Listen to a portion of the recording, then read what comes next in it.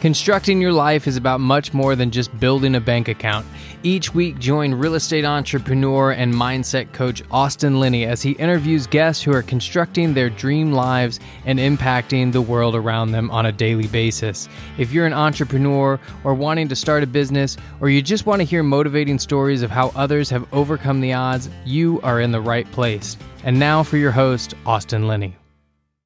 What's up, everybody? This is Austin Linney with your Friday rant. How are you doing today? Guys, I want to talk about when you're not motivated, when you're not feeling it, when you're not on your routine, when you're not creating space in your life to still do the damn thing. One of the things that I realized is that the opportunity exists in the gaps of when you're not feeling it.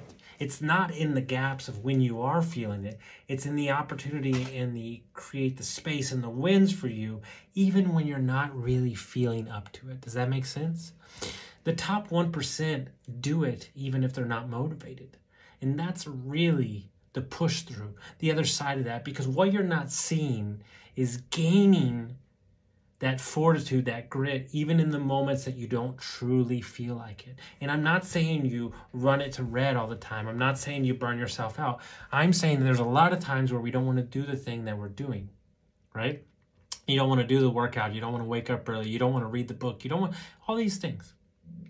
It's in those opportunities of doing those things, of creating space where the push through is that you really learn who you are. It's the same concept of, Austin, you must never have negative thoughts. Horseshit. 60 a day, 30 a day, 10 a day, some days none.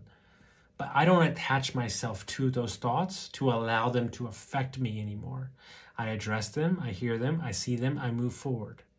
Because when your why's big enough, when you want to be something more, when you want to create freedom in your life, it's an opportunity. You can't just do it when you feel like it. If that was the case, then nothing would get done.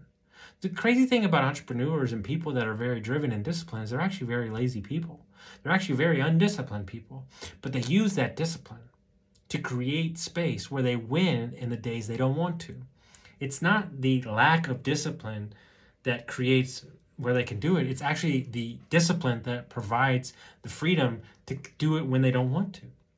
That's when you're truly swimming upstream. That's when you're creating a stronger you to create space where you can get to the next level. But you're expecting to feel it all the time. You're expecting to want it. You're expecting to always know that you have it. And some days you just don't. And so what are the little tricks that you can do? Well, I don't know, move a meeting up, push a meeting back, close your day out early a couple hours, get some rest. Maybe try to prune your day down where you only have certain things you have to get to, move stuff away, create space where maybe if you don't have it, some of those things that are harder, some of those things that create space, you have to move it to another day, or you get it done in the morning, because in the morning, you're going to have more follow through. You're going to have more brain cells. You're going to have more upstairs going on to address something that maybe you don't want to deal with. So never schedule something that you really don't want to do at 4:00 in the afternoon, because you're going to have less in the tank to handle it.